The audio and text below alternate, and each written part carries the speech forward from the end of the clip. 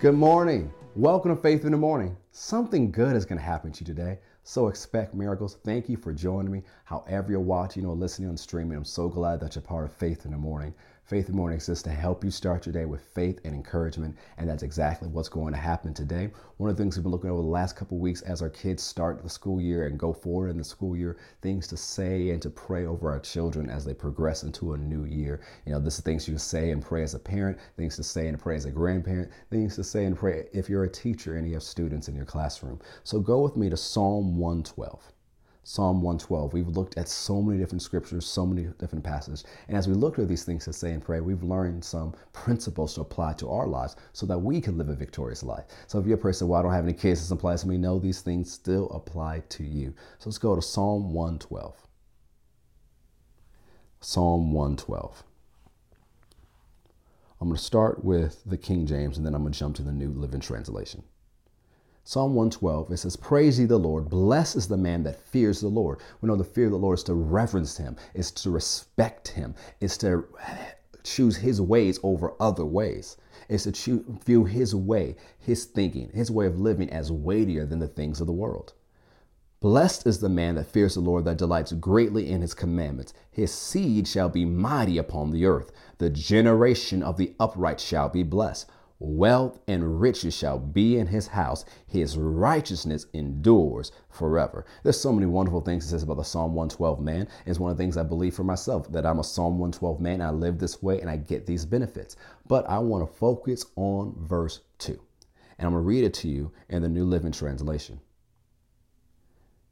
Well, first we'll start with the New American Standard. It says, "His descendants will be mighty on the earth. The generation of the upright will be blessed." The New Living Translation says, "Their children will be successful everywhere.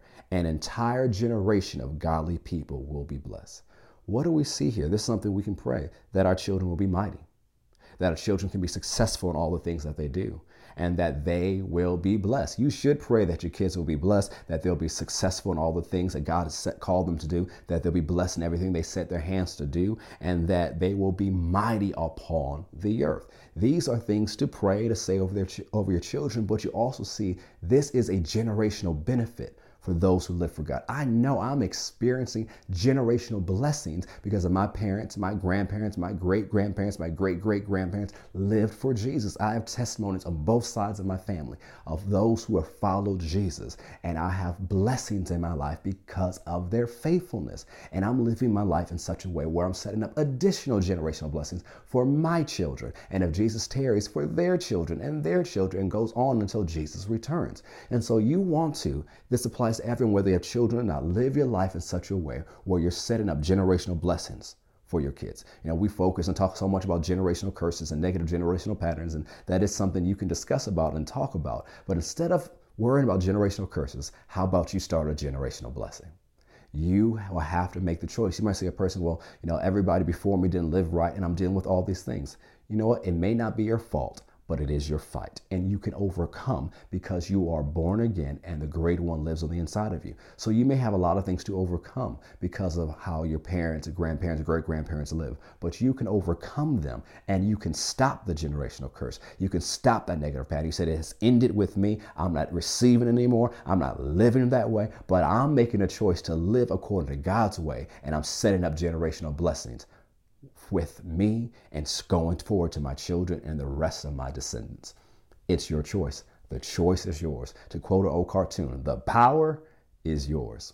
So what you can do with it, what choice you can make today, choose to live in such a way that generational blessings flow your way and down your family line. Well, thank you for joining me today. Know that something good is going to happen to you. Expect miracles. Have a great day. God bless.